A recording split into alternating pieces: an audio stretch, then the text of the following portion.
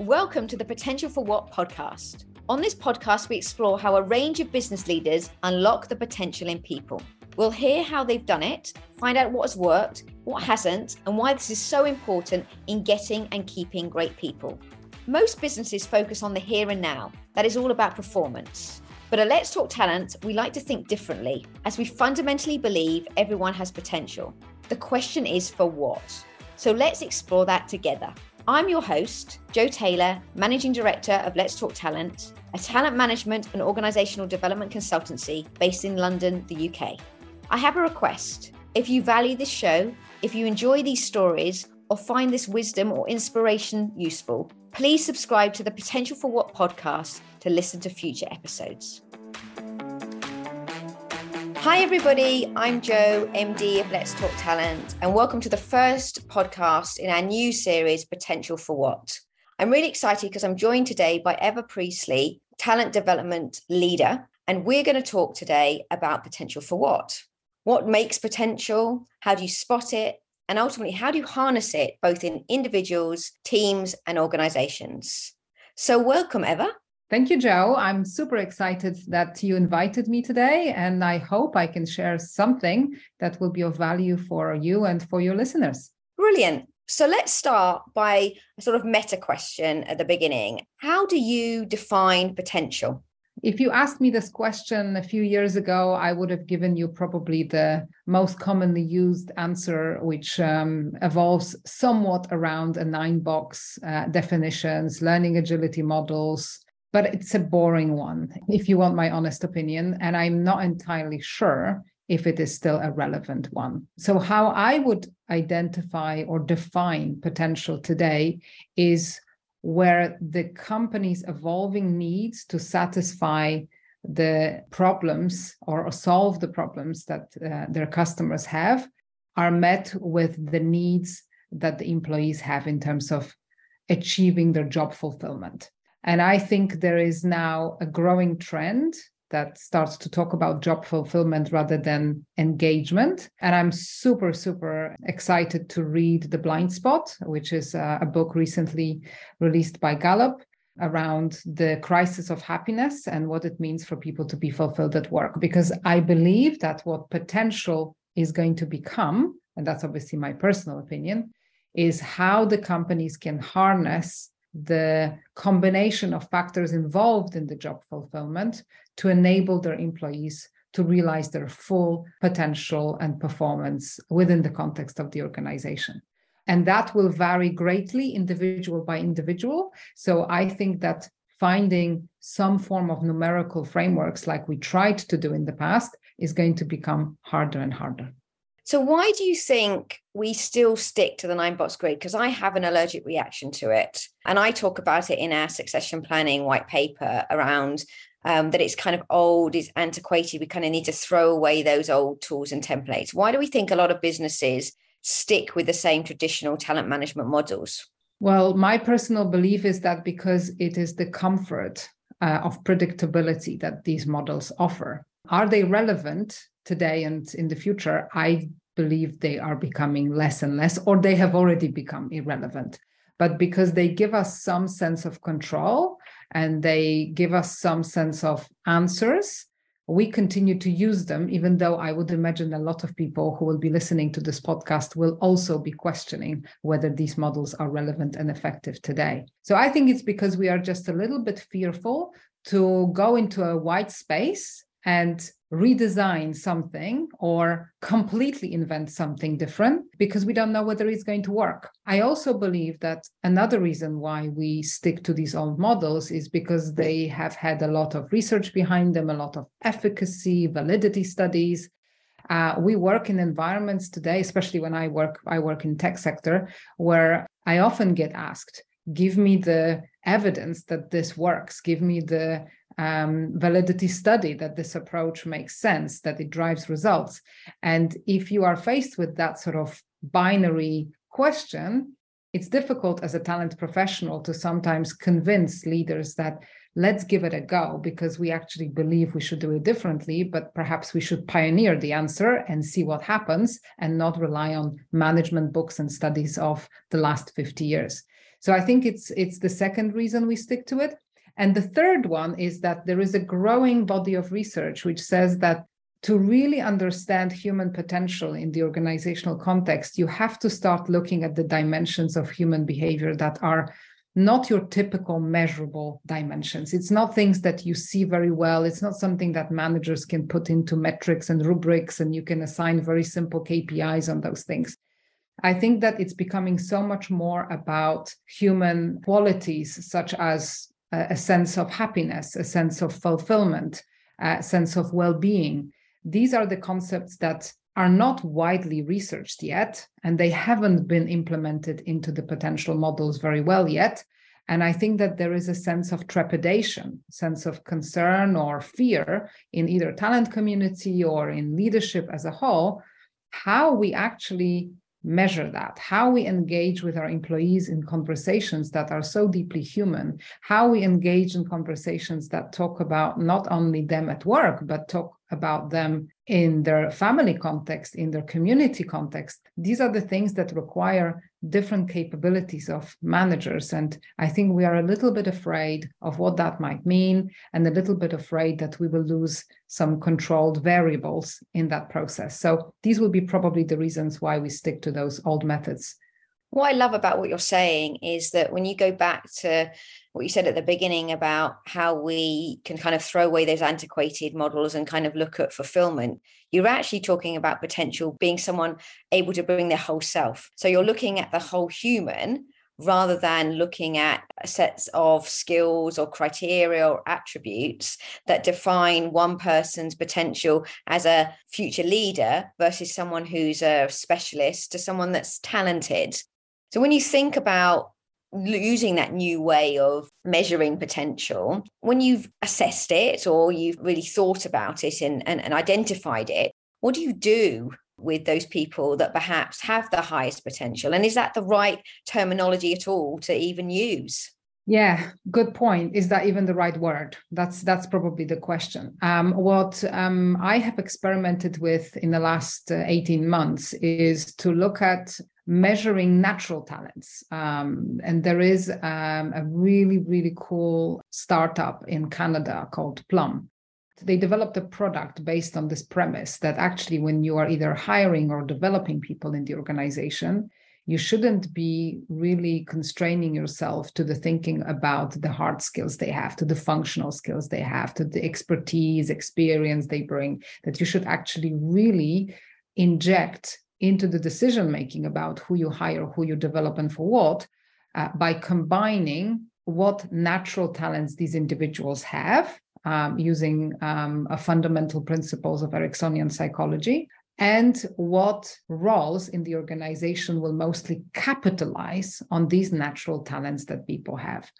What it does, it just almost takes what we call technical skills out of the equation, because it believes that if you match the job with regards to the natural talents to the person who already has these natural talents, everything else is trainable, everything else is coachable. And I think that now when we are faced with the current economy challenges, market labor conditions, shortages of talent, pressures on higher velocity of upskilling of people in the organizations, that's kind of a very interesting idea to almost unlock more gateway entry-level jobs so that people are not hired for what they know, but they are hired for what they are naturally good at, and then they can learn to know whatever they need to know with the support of the organization. And I think that this is an interesting way of injecting a slightly different way of thinking about potential. It will require, of course, a complete reinvention of what learning and development, talent development functions will have to do, and also a huge shift in talent acquisition, right? Because you're losing again that safety blanket that you are hiring someone who already has some capabilities that are required to do the job. You're trusting that you will train for these capabilities, but they will have the natural attributes that will make them successful in whatever role they're going to take in your organization. It's a big, bold bet that companies will have to take. And I really like what Plum are doing. And I like how some of the organizations they work with are already experimenting with this approach. I really like that because I always thought in my career that I've always hired for attitude. And if you say attitude is part of potential, whether that's curiosity, whether that's drive, I know that I can teach them the skills that they need to be a great talent management professional. But if they've got the right attitude, then I will always take much more of a risk. And that's for me the difference, isn't it, between, in a way, recruiting for performance and driving high performance, and that kind of off the cliff thought around, actually, does that person has the potential? I'm going to take more of a punt. And if it doesn't work out, it's much more sort of growth mindset, isn't it, in terms of thinking, than fixed mindset, which is, I need someone that's got leadership skills, infrastructure, data, and all of that. Actually, it's more about how they fit in the ecosystem and the culture of an organization, which sounds really exciting. I love that. And what I would add, Jo, is that I think we all notice really tectonic shifts that are happening in the world with regards to equity, how employees perceive their rights. And this is way beyond the sort of traditional way of thinking about diversity and inclusion.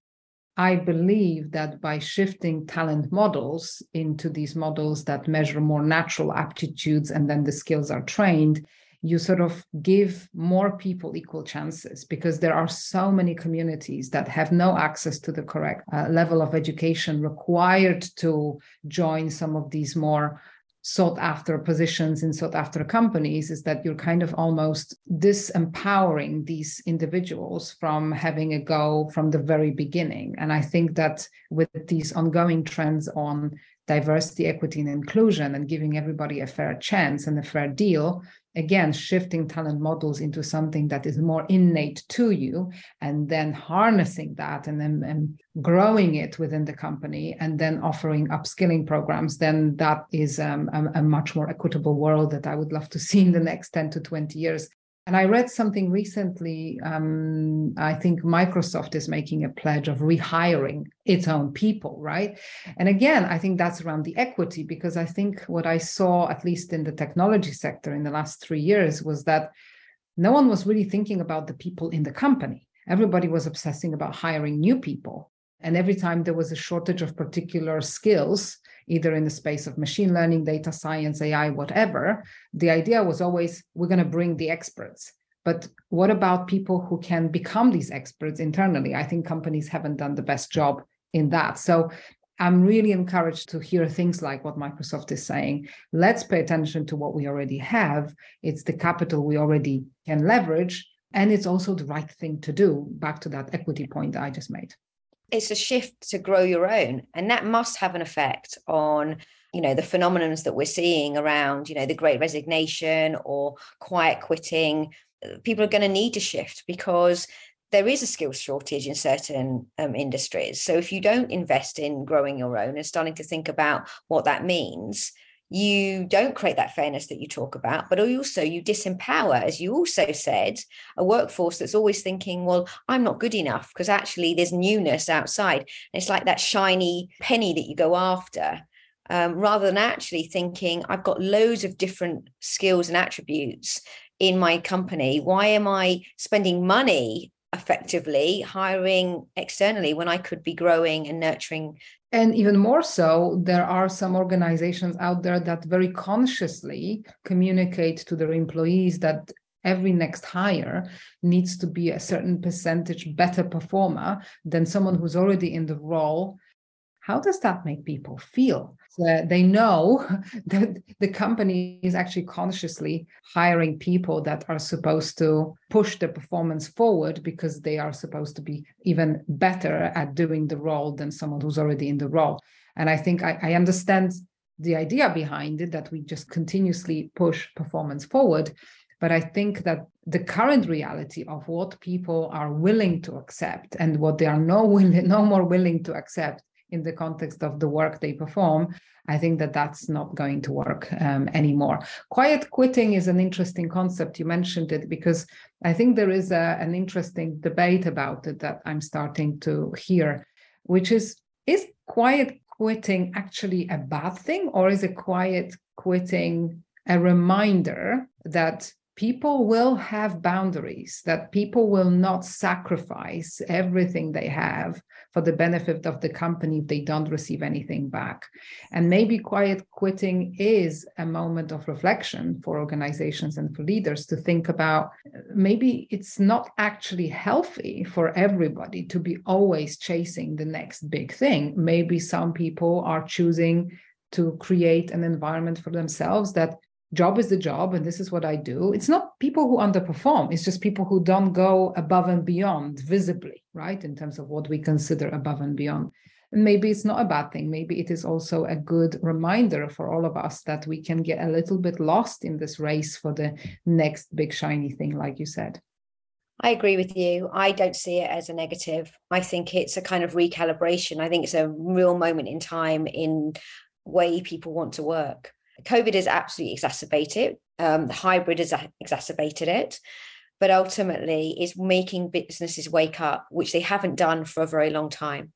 So I actually think it's really exciting, and it's giving a much clearer mandate for professionals like us to sort of be more innovative than we perhaps could have been 10 or 15 years ago. So I'm always one of the kind of optimists and always think the best is yet to come, rather than think, okay, well, it was brilliant.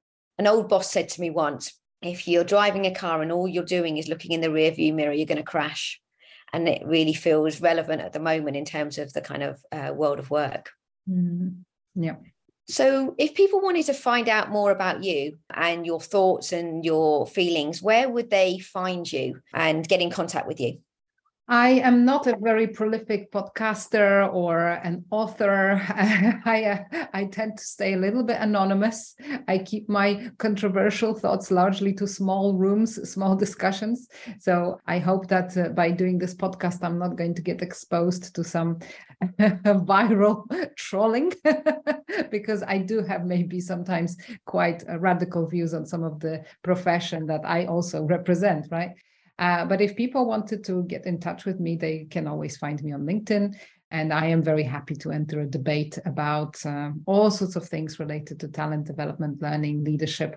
I think that we are in a beautiful moment in time with regards to redefining what it may mean for the future, because even when you read everything that is being written and researched on the future of work, the hybrid working models, that big research that Microsoft just released a week ago about productivity paranoia and things like that, I think that it's just a phenomenal chance for all of us who work in talent space to get together to very, very critically evaluate what we've been doing to date and not be afraid to try break things in a sort of controlled, small, contained environment, but actually give it a go and try completely different new things and try to convince people we work with from the business leadership that it does take courage, but it makes sense to do it. And I think that's probably going to be the hardest thing for people like you, me, and everybody else who does the job we do.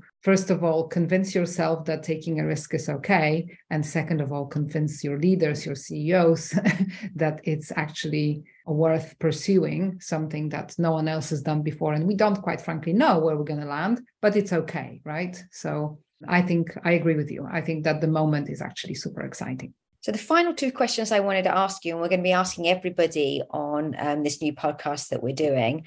The first question is, what is the proudest moment of your career? I had a lot of mess ups and failures in my career.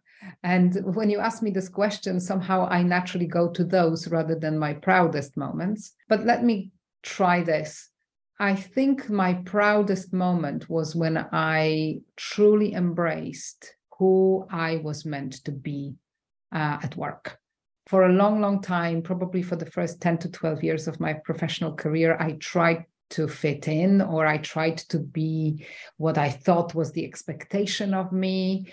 And that involved both how I was meant to be as a professional, but also how I was meant to be as a leader, how I was meant to be as a woman, how I was meant to be as an immigrant in the UK, because I came from another country. And I deprived myself of truly owning who I was.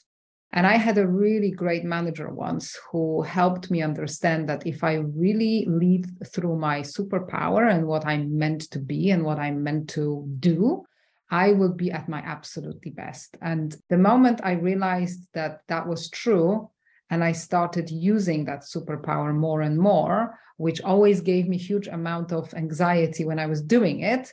But then when I saw the impact that I was creating on the people that were receiving that and on the organizations that those people were working for, ultimately, I realized that that was the best gift I ever received from that manager, to really encourage and point me out to that purpose that I am here to serve. And this is, I guess, my proudest moment. The moment I embraced it and I was not afraid anymore to be that, that's when I became most powerful and most successful. I love that. Thank you so much for sharing. And the final question is, what's your favorite podcast or book to recommend to anyone listening to this podcast on looking to unlock their potential? This is going to be a bit of a weird choice, Joe, but I really would love everybody, employees, managers, leaders, to read the Atlas of the Heart by Brené Brown.